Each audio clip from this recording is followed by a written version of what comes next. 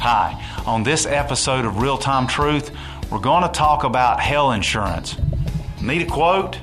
No, hell insurance is not something we should seek for our lives or for that of our children. Hell insurance, I'm portraying to you, as something that often kids will pray a prayer when they're young because they don't want to go to hell. But are they really born again?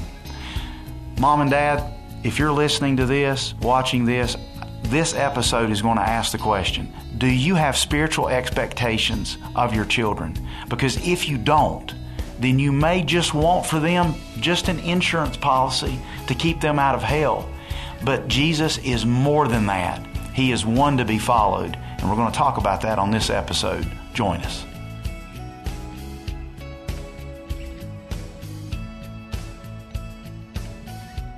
Welcome to another episode of Real Time Truth, where in 19 minutes you're going to hear a biblical perspective on things that you deal with every day in your home, church, community, and the surrounding culture. I'm Matthew McNeil. And I'm Pastor Kevin Brown. And today, you've already read the title, Hell Insurance. Have you ever heard of such a thing?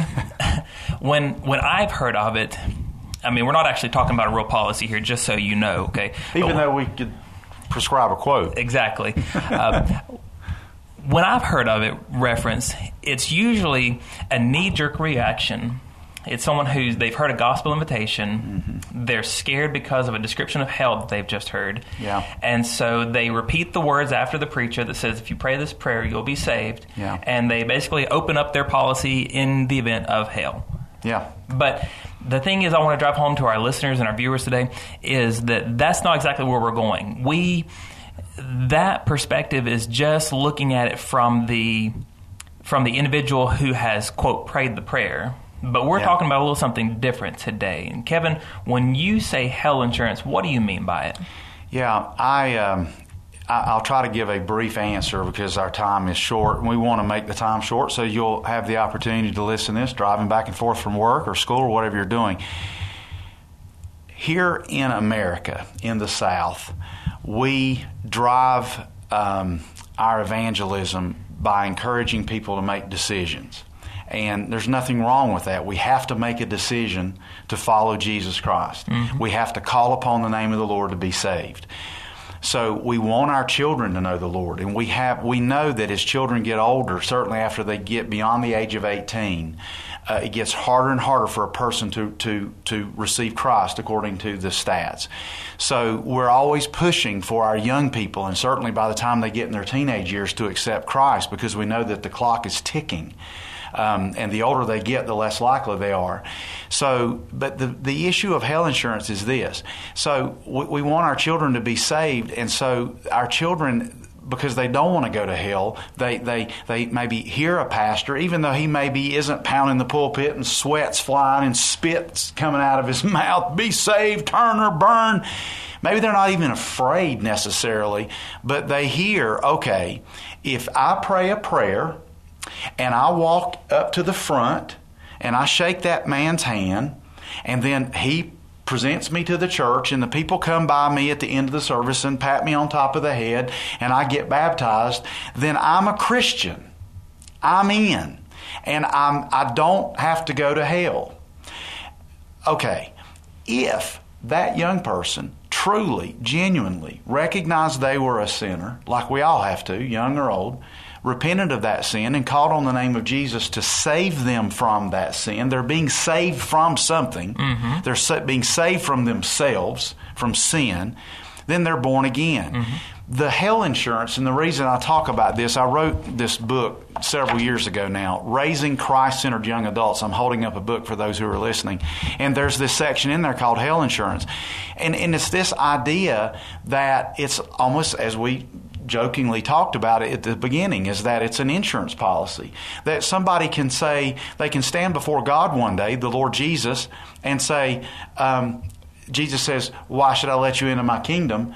And any other answer other than to say to him, because I've received you as my Lord and Savior, is wrong. But we then almost like holding up an insurance policy. Well, Jesus, of course, on December the 4th, 2019, I invited you into my life, and I walked the aisle, and people came by and patted me on the head, and I was baptized. That may or may not have been a salvation experience for you. It could have just been works. You walked in front of a church, you prayed a prayer, but you may have not sincerely decided to follow Jesus. You just did stuff to be saved. Did stuff to be saved. And my fear is there are a lot of people who actually think they're saved because of something they did, and they're not born again. They've never really been regenerated and changed. And the thing that has been so burdensome to me through the years, and even one of the things, honestly, Matthew, that got me into the ministry was this idea of getting the faith passed down to the next generation. And the thing that really struck me here at our church at Mount Pleasant, I taught the high school Sunday school class, and that ultimately went down to the 7th grade. For about a decade, I taught 7th grade through 12th grade Sunday school. Okay? There'll be stars in my crown. Okay? I'm telling you, especially when the cell phones came in, just trying to get the kids off the cell phone. By the way, they had to put their phones in a basket.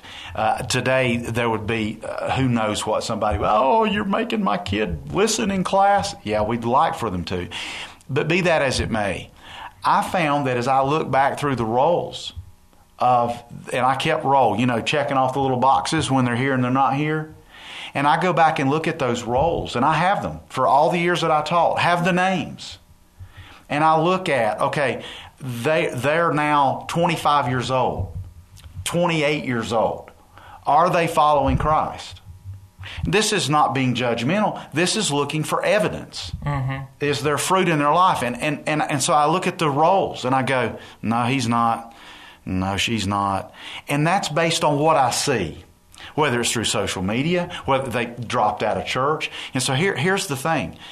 You look at the statistics today, and you pick the study, anywhere from 70 to 92%, the worst study I saw, between 70 and 92% of Christian teenagers, these are raised in Christian homes in Protestant churches who came up through children's church, through youth groups, 70 to 92% of those young people will walk away from the faith by their 20th birthday.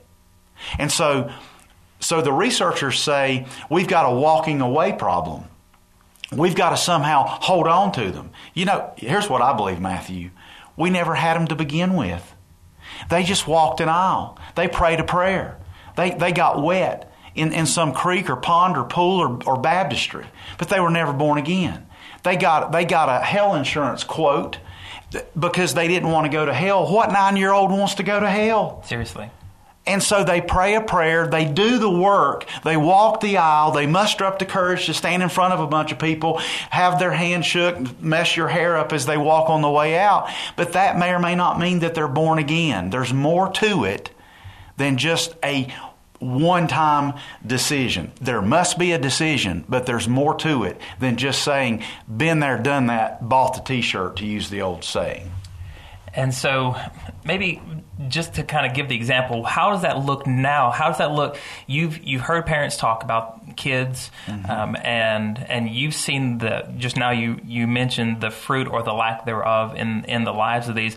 Was someone who they looked at a salvation experience as just that. It was more about the prayer they prayed and the moment than it was actually giving their life to Jesus, mm-hmm. recognizing their lifelong need for Him. What does the people who they didn't see that time as that, what does their life look like now? Yeah.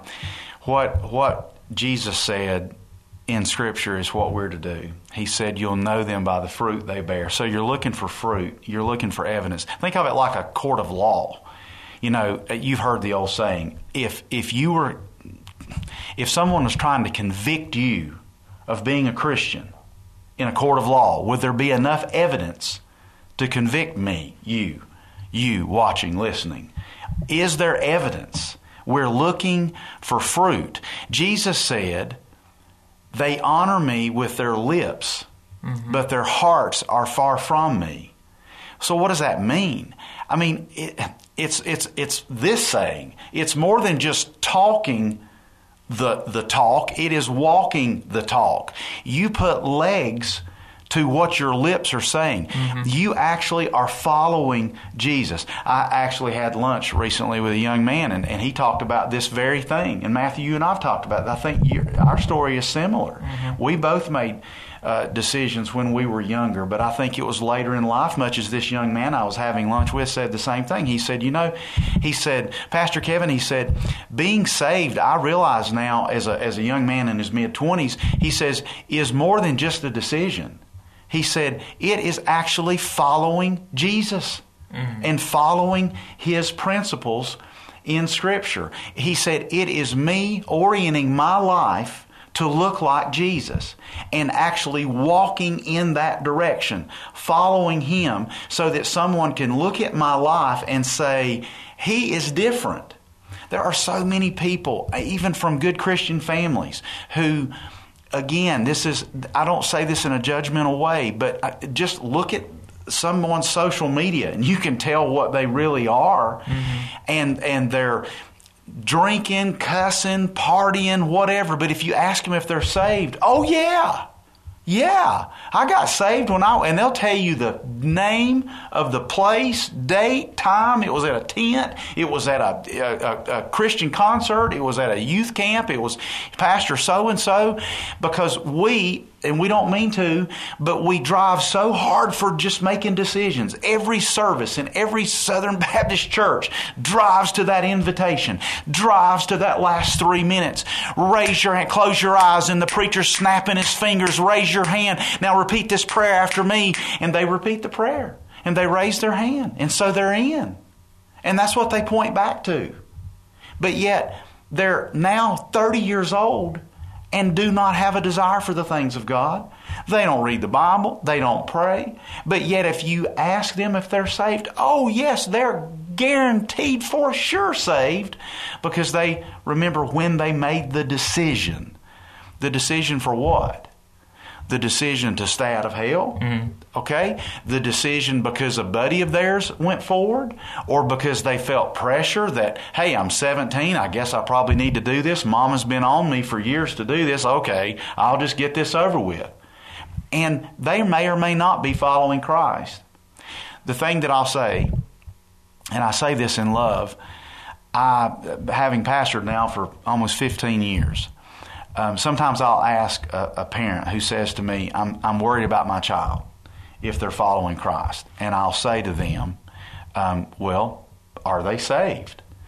Oh, yeah, Pastor, they're saved. I mean, I was there when they were saved. I mean, well, you baptized them, Pastor. And I say lovingly, so? The question that I ask now is this.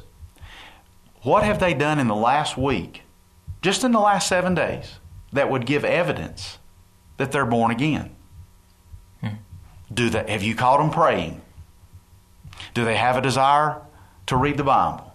I'm not saying that they're going to have their nose in the Bible every waking moment. They can. Kids have got to study. They've got whatever. But we're looking for evidence that our kids are doing well in school. How? By their grades. Mm-hmm. We're looking for evidence that they're doing well in their extracurricular. I mean, the kid plays football. How many yards per carry is he averaging? The dad knows. Mm-hmm. He's averaging 6.8 yards per carry. Great. Is he saved? Well, yeah. He did that when he was 10 or something. How old was he, honey? Was he 10 or 11? We don't even know. But the difference is in the expectations. Yes. Mm-hmm. You were just talking about academics and extracurricular things. We expect them. I mean, and I think about like my own household. It's so easy to ask the questions to my kids, which all are under age 10. Did you get all your room picked up? Mm-hmm. Did you get your schoolwork done? Mm-hmm. They're homeschooled. Mm-hmm. Did you take care of the dog this morning and all these things? We're checking behind them. We have an expectation. You are this old. You should be operating at this level in this area, whether it's school, whether it's sports, whether it's dance, whether you name it. Yeah. But do we have those same expectations of them in their spirituality if they claim to be saved? Yeah, right. The answer is no. I don't think we do. And I believe, and this has kind of been the tone and tenor of our podcast of late, is talking about, okay, do we have a spiritual vision for our home and things such as that. And we're going to have future podcasts that are coming up. We're going to talk about how to have family devotion so it doesn't feel like a root canal. In fact, we're going to have an upcoming podcast that I'm going to invite my wife to come on and be a guest. And so you ladies and gentlemen, whoever might be listening or watching, you're going to hear from a woman's perspective. What does it look like from a woman's perspective, a lady's perspective, in a home to raise a Christian family? And so Pam is going to come in. I think it'll be a fantastic. It'll be great. It'll be a fascinating time, and that'll be coming up. But we're talking about here is that this idea of our children's salvation is more than just the decision. That is the beginning. We recently, a couple of weeks ago, actually on a Wednesday night, we had a young man who was 7 years old. He came back we have a decision room here in the church at the end of services. We don't try to squeeze so much in at the end of our services now. We try to talk to somebody in a 3-minute song about something as important as their soul. So we have a place where you can come to the back of the church and sit down and talk with a pastor or someone that's one of our trained counselors. Anyway, the young man, he really wanted to be saved. Why?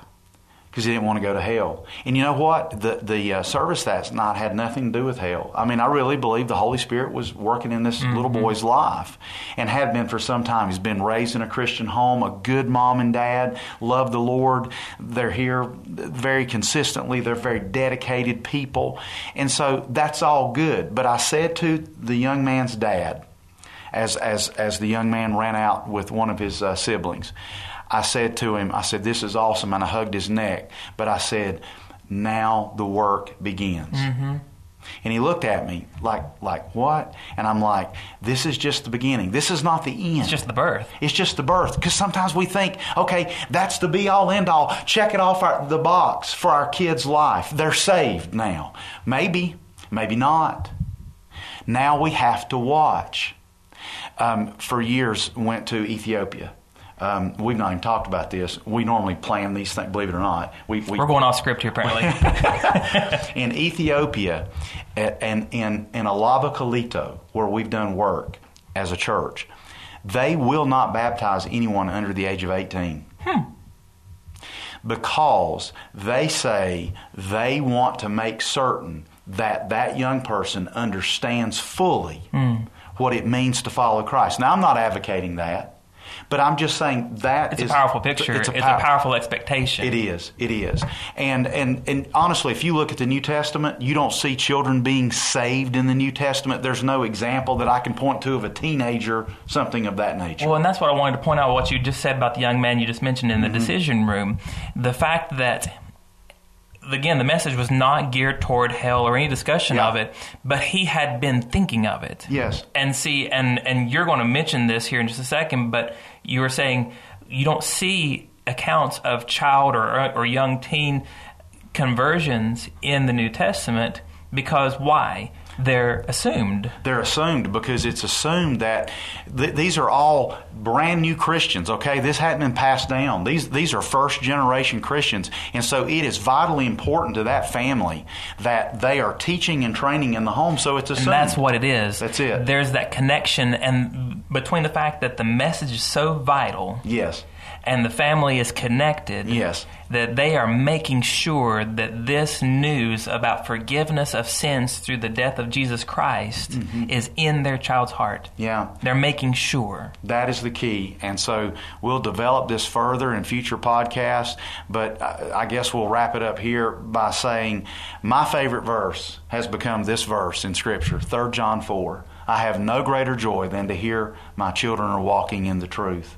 That is my greatest joy. And so we seek to bring kids to Christ, but then we watch their lives. Make certain we're teaching and training, and then watch. That's right. Well, guys, as Kevin already mentioned, tune in for that upcoming episode where we have Pam on. You're going to really enjoy that. It's a great woman's perspective, a retrospective, if you will, about how things worked out as she's done it, as she's still doing it. Yep. And so this has been another episode of Real Time Truth. I'm Matthew McNeil. I'm Pastor Kevin Brown. Thanks for joining us. Take care.